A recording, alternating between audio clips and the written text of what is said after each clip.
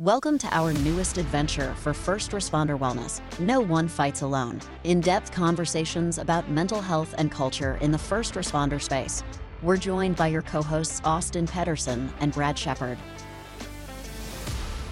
Hey, we're back with the No One Fights Alone podcast, and we're bringing one of the podcasts of just Austin and I hanging out, but we have Sarah with us today. Hello. Welcome to the podcast, Sarah. This is just sit around and shoot the shit podcast. Some of these have been the most well received, so yeah, I mean it's one of those where we talked a bunch about humanizing and all that shit before this, and then we got Sarah's take on a few things, and I find her take to be very, very interesting. It's fascinating. Yeah, because some of it's understandable, some of it's challenging. Yeah. So I think from to be clear, I mean, what we were talking about, and then we were sitting here talking and having a great conversation, and what we ended up doing is saying, hey, let's put this on a podcast because we might as well be involving the listeners in some of this conversation because it's a great conversation. So we were defining a pillar of Chateau, which is humanizing people, and humanizing being seeing people much beyond what the facade of who they are. All of us have this kind of outer shell, which is, here's what I want everybody to see, but there's more beyond that. And the conversation then turned to a little bit of a defining it, and what does that look like, and is it empathy? And let's just kind of pick it up from there, because let's kind of reintroduce everybody to that portion of the conversation. Earn your paycheck. Let's go. Okay. No, because we were watching a video and the question just popped into my head. So when we were done, I just said, do you guys think of humanizing as just empathy and what was it that I said? Empathy and sympathy? No, I can't remember the other thing that I said now, but you said no, that it's more than that. And I was basically just saying that, because I kind of do, I think of it as really just having empathy. And what was the other part action. of that? We're talking about action. I know, but it was my take. That was your take. That was like the Arbinger take. It was before that, though. And I really, it was the main part, though, but I don't remember. Anywho. And then that's when we talked about how it's more than, just empathy and seeing that this could happen to me kind of thing. That it was the action involved. behind I think it. That's where we were talking about. And for sure. As I talk, maybe you can remember some of this. I'll spawn maybe something in your memory, but that empathy, I think, is involved. It's a part of that process. And I remember Arbinger uses, or Dave with Arbinger really used the word curious. Are you curious enough about a human to invest in them, to see beyond, to see? And that was where I think we picked up the conversation and are you putting that into action? Are you really investing something in seeing or hearing them? Yeah. Well, let's think about it. Well, first off, the answer is really no, majority of the time. Sure. Right. Let's be realistic. We've got our agenda. Yeah. Look, people will go into my life is hard enough. I don't need this shit. Right. I have seen so many times somebody start into, what they believe is a deep conversation regarding struggles or things that they're going through, and people will find a way out of that conversation. Or if they're tired of that person, what they feel like is complaining, they'll shut them down. Sure. All the time. I mean, we've all had that experience. Well, it's even more difficult when it maybe doesn't align with your beliefs or values. Maybe I disagree with this person on such a deep level that I don't want to see them as human. Right. I want to see them as mean or ogre or weak, vile. Yeah, or just, and it's more than empathy. It's more than validating somebody's experience. It's the action afterwards of actually treating them differently by humanizing them is what we were talking about. And the example that we were talking about was which examples were we talking about? Well, we had several. One was the our clinician Marion had brought up her about her dad, military, seeing another dad with his child that, that scenario, and he took him a little bit, but he saw that father differently. And then we had a scenario of a Uber ride with the veteran. And then we had the scenario that was very delicate of yours, of a child death. And so we had these, the veteran ride was, it wasn't much. It didn't take much curiosity to go out of my way to extend myself. It was a little bit of time, but these other examples were much deeper and heavier and actually maybe even crossed some belief lines of, right. I don't agree. And that's where morals. it gets with me. Because Yeah, it's like, yeah. it's like, it's pretty easy for me to humanize somebody that cut me off in traffic. Is it though? For me, you know what I mean? Compared to the girl that killed her daughter that I went to school with. Sure. You know what I mean? Like, it's like, It's so opposite for me.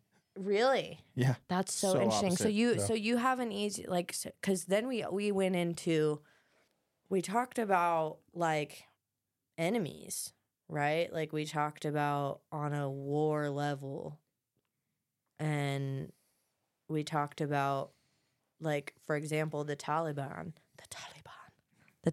like, they are also people who have, Well, to be clear, you were referencing the movie Lone Survivor. Lone Survivor. They're people who are conditioned to have the beliefs that they have and that they're fighting for something that, like, and they all have their cause. They all have their why, right? Terrorists have a why and a cause, and they were, like, taught it. And to them, that's their truth or whatever. The humanizing piece of it, and I'm being controversial because it's like, this one's hard for me because it's like, I can understand that, and that doesn't mean that I'm gonna, like, let a terrorist kill me. You know what I mean? Like, I'm probably not gonna treat them differently in that scenario. This is where I get a little bit controversial with this belief. I think there's a series of things that you talk about terrorists who are wanting to harm my loved ones, and there's a if we go down that road, it doesn't just get controversial. It elicits a very raw emotion. I mean, pedophiles, rapists. Yeah. I mean, these are all people that you're like, not sure I'm going to choose to humanize that person. Yeah. I'm not. Yeah. Like, Well, because we talked about it I'm too not with either. like, you talked to, I can't remember who you said you talked to, but they talked about like the limit. Yeah. Like there's a limit with it. There is a limit. Yeah, there's a I don't know if it's moral limitation or whatever, but I pride myself on a lot of things and being able to take small instances, like you said, someone cutting you off. See, that's the difference for me. I could take a small instance and be like, I get it, that person probably had a pretty shitty day, whatever, I'm not going to engage in that. Or like little comments or little jabs or things like that, like I can see through and understand that people are in certain places. But when you get to a line of like pedophilia, for example, like that is a line for me. Like, I don't want anything to do with them. I've had to in this job, right? Like, I've had to. I'm still going to help them find treatment, but at the same time, I don't understand and don't want to understand Right. that thought process. And that's where it is for me for certain things. With that being said, I've had things change in that regard too. Things where I thought that I didn't want to change my mind about or whatever, where I have ended up humanizing individuals that I didn't even want to, Well, I in think if this we job. circle this back to maybe a much more palatable portion of the conversation, because we're talking about extremes, and those are hard and finite, and that's just, you're not going to sway me, on some of those. But I think if we make a difference in our own, journey of peace and serenity and understanding how to humanize, we can start on a much more palatable level, which is just, do we see the janitor, as a person? Do we see the wait staff? I've heard several people talk about, you want to know what somebody's about, watch them, how they treat waitresses, waiters, Absolutely. those kind of people, and do you see them as humans? That's what we're talking about here. Mm-hmm. Yeah, but then you go into first responders as well. I think Sarah had a great point. We had a great conversation about, you know, the truth of the matter is that we have built beliefs about first responders in general through growing up, and especially if you grew up in addiction or maybe even like a bad childhood, right? Like where the cops were called when there was, you know, CPS involved. Like, Sure. yeah, I mean, we're not talking about just drug addiction. We can talk about mental health. Maybe you've been, you know, put in a psych ward because you were suicidal, and who's the one that shows up first, right? Cops. Like, Or a cop arrested your dad. yeah, Your dad's gone now. yeah, like Your there- dad's in it's cops' prison. fault. Right. It's the cop's fault. It didn't Yeah. matter what dad did. Right. You know, kind of thing. And that's a thing, right? Like, so what we were kind of talking about is how before I got this job at Chateau, Austin reached out to me, and I was talking to his fiance, who's a really good friend of mine. And I was just like, I don't know if I want to do this job. Here's the pros, here's the cons. And one of the cons was that I would be basically having to most likely have sympathy for police officers.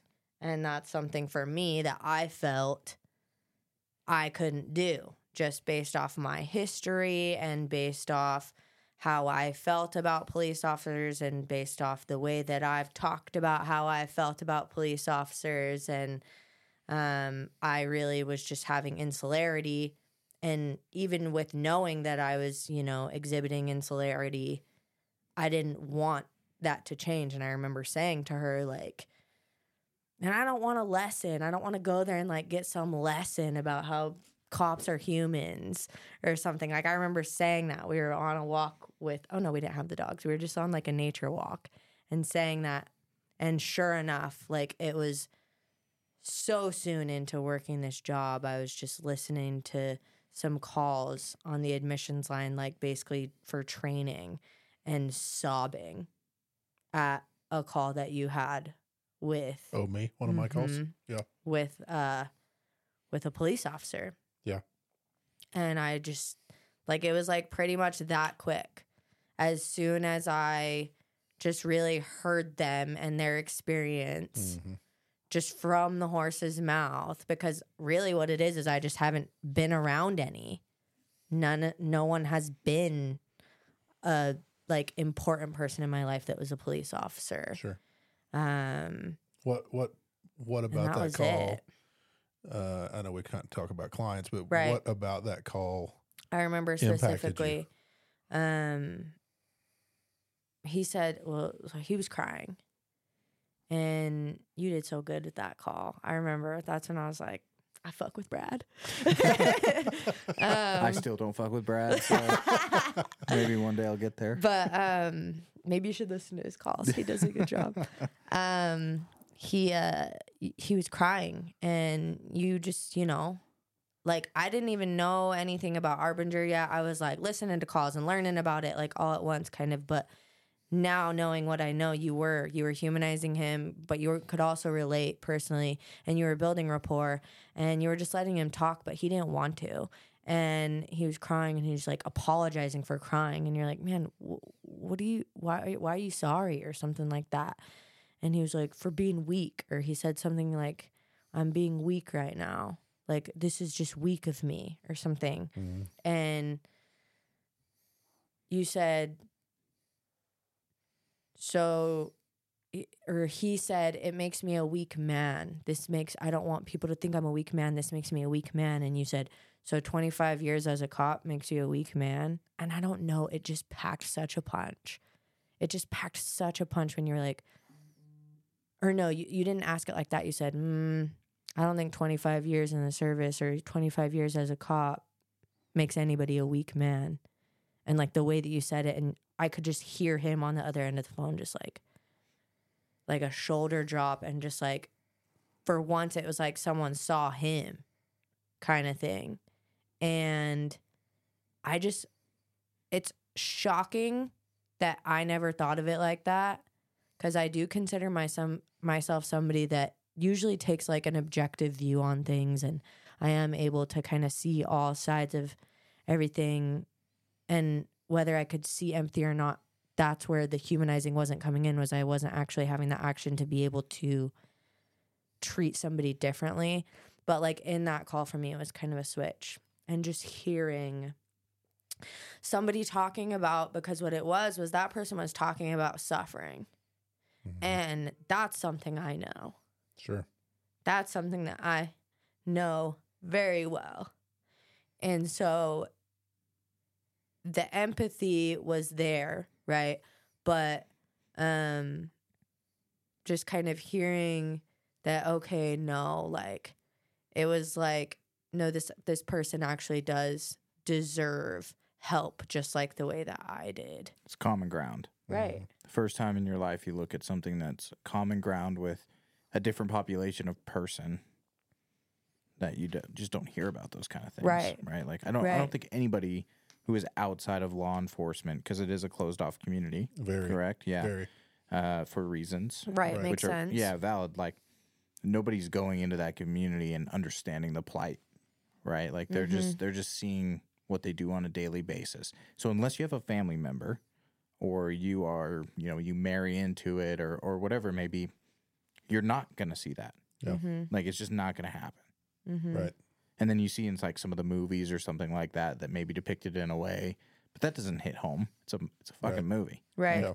And I'm not watching those movies, right? Because of insularity. I'm not watching the character development of my enemy, I think or whatever. I think one of the things that fascinates me about that is It's humbling.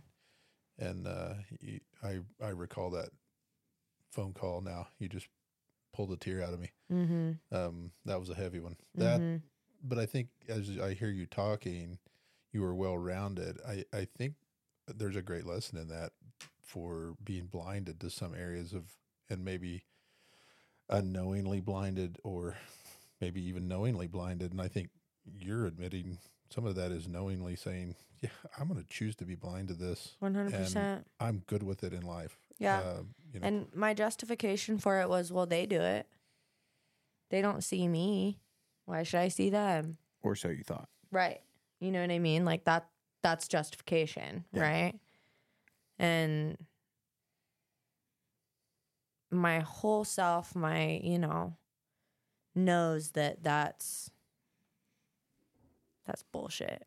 Yeah. You know what I mean? Like, it doesn't matter. That doesn't matter. It's just about me and how I'm humanizing others. So let's stay on this a little bit now. Where are you now?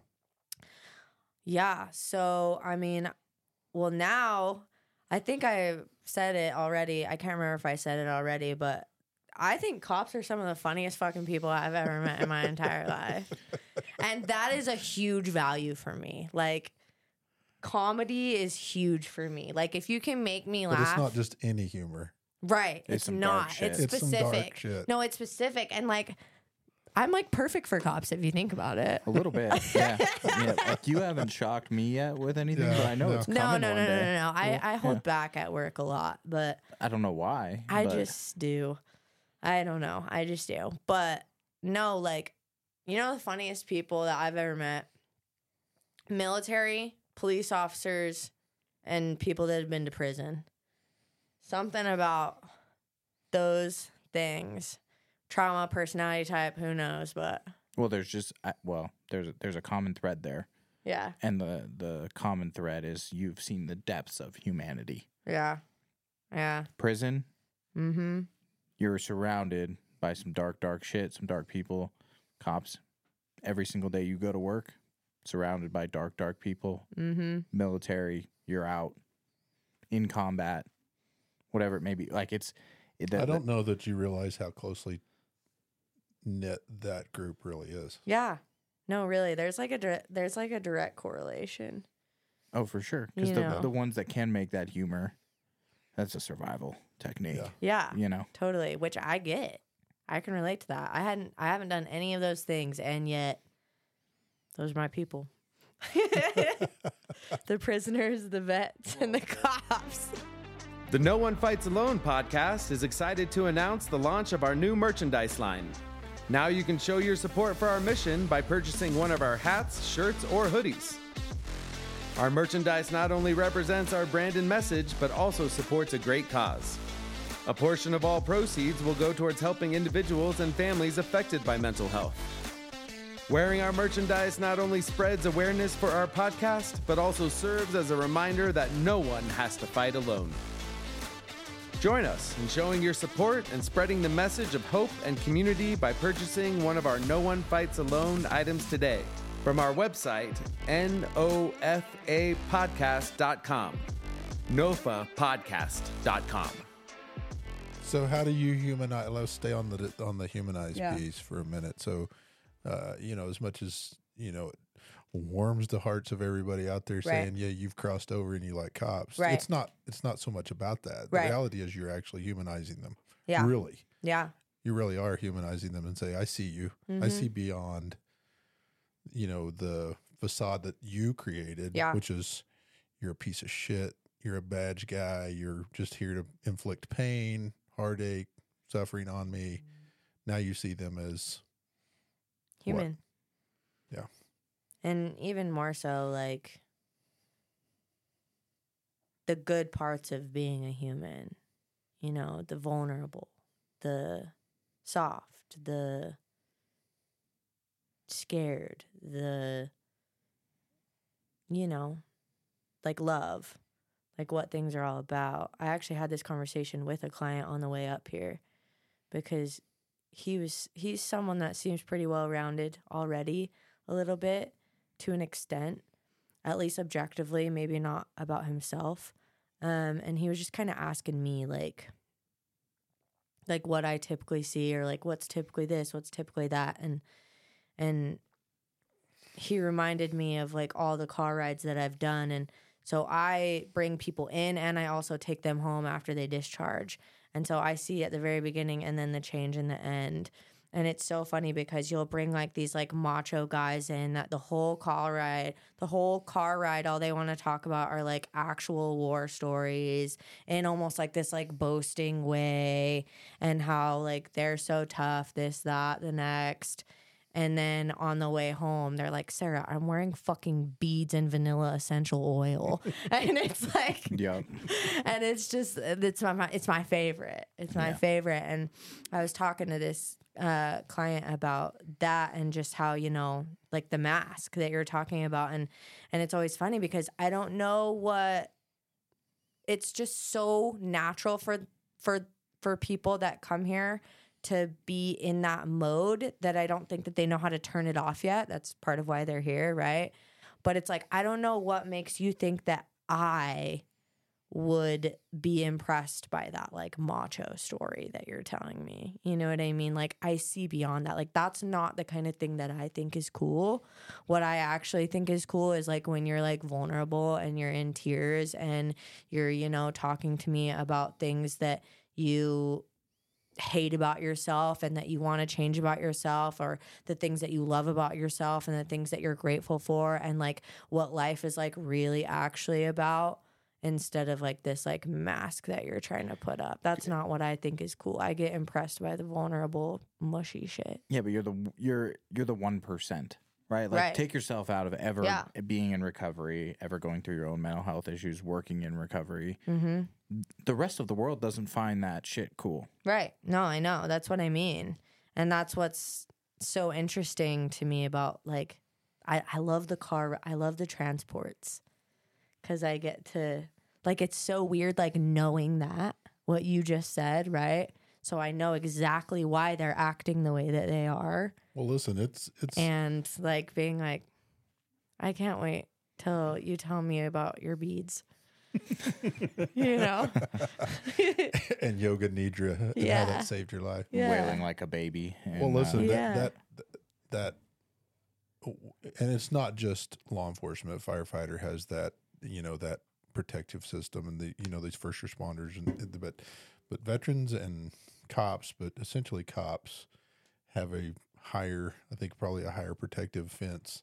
I mean, that didn't just happen because they decided, hey, I think this would be a good idea. Let's just block everybody off. Yeah. That came about from, a long time of taking a beating emotionally from being vulnerable to people out there, and they just close off and say, okay, here's my here's my protective fence around me, and people don't get in, and it's pretty layered. There's the cop community, and then there's the agency fence, and then there's the shift. Here's all my shift partners, and then there's my 4 or 5 guys that are just these are all, and that's typically just spouses and kids, and I don't know that it's so much anymore, but used to, you lived life with them. I mean, they were family. I mean, you had your family out there, but your real family was, maybe 4 or 5 or 8 partners. Yeah. Their spouses, their kids. That was your community. I've noticed that too. And nothing got in it. And they protected that. If you got in there, you either let in or they escorted you out. Yeah. And I've noticed that a lot of people struggle with that here because it's like something that I've noticed, like, I'm just going to say it, everybody dates each other. Like, I've met so many people that come here and they're like, I work with my ex. Like, or I work, like, me and my wife. Well, sometimes it's like, a lot of the times it's good. Like, yeah, me and my wife work together, or me and my husband work together, or whatever. Like, they're all firefighters, or they're all, my dad was, my grandpa was, they're all that, generational, family based. Generational, totally. Like majority. Right. My brother, my sister, we all do this. Sure. It's so interesting to me. Is it though? Because it's a subculture, right? So if you're raised in that subculture, that's what you find to be normal. Yeah. Right. Like, I mean, you safe. But you equate it to poverty, right? Generational poverty. Right. If you grow up extremely poor, most likely, just numbers wise, there's always a way out, but numbers wise, you're probably going to be poor. Well, and it's just what you know too. It's a mentality, also. But I mean, it's comfortable. That's what most of them say. Is like, well, it's all I know. It's all I know. My dad did it. It's all I know, kind of thing, and that's cool. But I did notice that. I wonder, like, they all kind of date each other. They're all so internet, and I find that, like, that's something that I want to look into for some reason. I get interested by this kind of stuff. It's because they understand them. Like, that's what they say. Yeah, like there's an accountability there. It's just there's like a dating and recovery. There's a wisdom and respect. I mean, there's just so many parts to that subculture that are good and bad. I mean, it's just like I don't really feel comfortable dating outside of recovery because somebody that has never been an addict would not get what I'm talking about. Yeah, but there's a difference too, because I mean, I am marrying somebody who's in recovery, but prior to other people can, I refused to date in recovery. No, that's what I'm saying. Refused. Mm-hmm. Yeah, other people is different. I'm just talking about me. Like me personally, I don't think that I could date somebody that isn't, so that just hasn't had the same experiences. On a first responder level, it goes all the way down to like schedule, like not having to explain some night shift. Like some 9 to 5 guy, your crazy schedule kind of thing. Like they just understand each other. I just think that it's interesting. I kind of want to look into that. There's a trauma bond to it. That's too, another though. subtle nuance to a first responder family is the family has to be bought into it as well. Exactly. It's not just, hey, this is my job, I'll be home at 5. It doesn't work like that.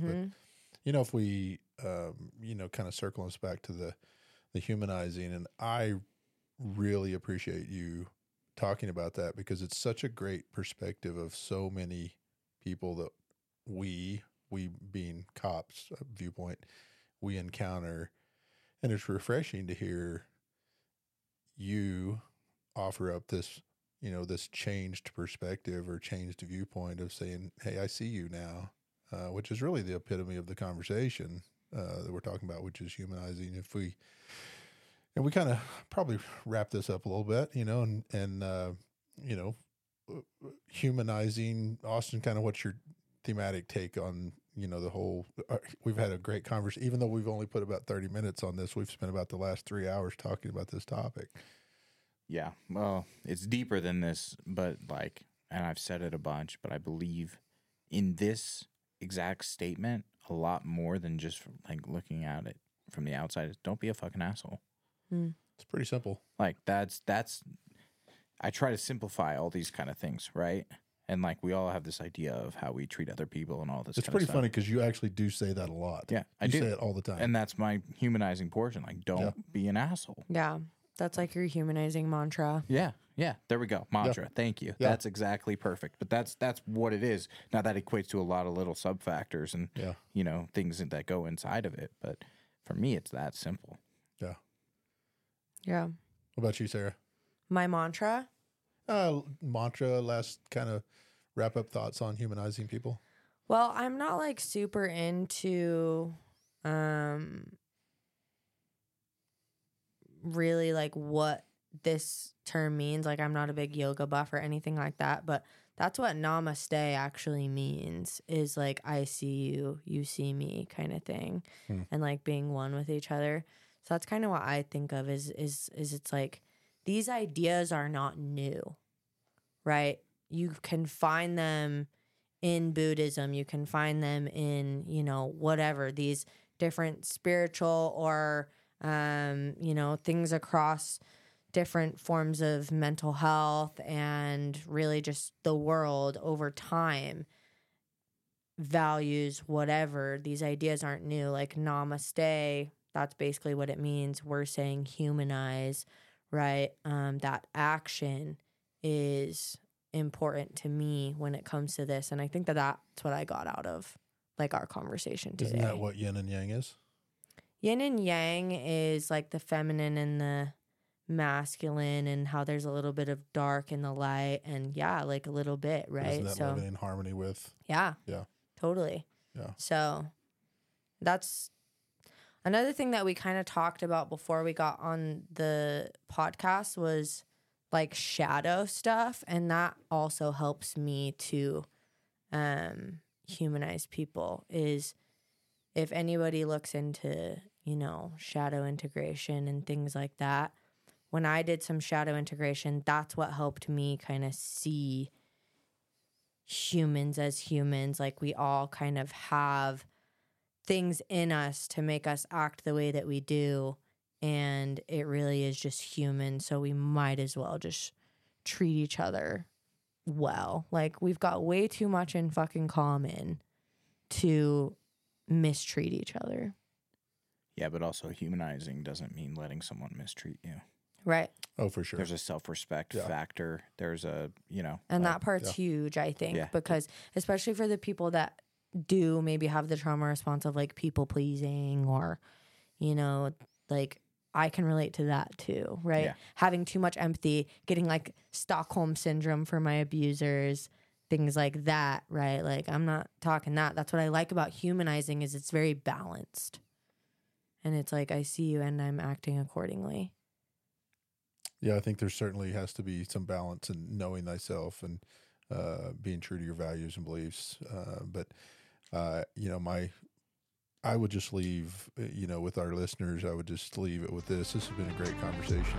Chateau Thanks, Health Sarah, and Wellness is a 16-bed treatment facility nestled in the foothills of the Wasatch Mountains in Midway, Utah. Chateau's first responder resiliency program is designed to treat the unique challenges and issues that first responders encounter in the course of their careers. Chateau's comprehensive and highly individualized approach to treatment addresses more than just the presenting issues. It addresses the why. Each of their seasoned, trauma-trained, and culturally competent therapists utilize evidence-based, specialized therapies to treat trauma at its core and enable clients to begin the healing process while developing a resilient and healthy relationship with stress. All right, till next time. Thanks for Chateau listening. Health and See you soon. Wellness Appreciate is you trusted listening. by departments and agencies from around the country to treat responders and veterans. In fact, it is one of only a handful of facilities nationwide that is vetted and approved to treat members of the Fraternal Order of Police. For more information or to speak to a representative, go to chateaurecovery.com or call 888-507-5031.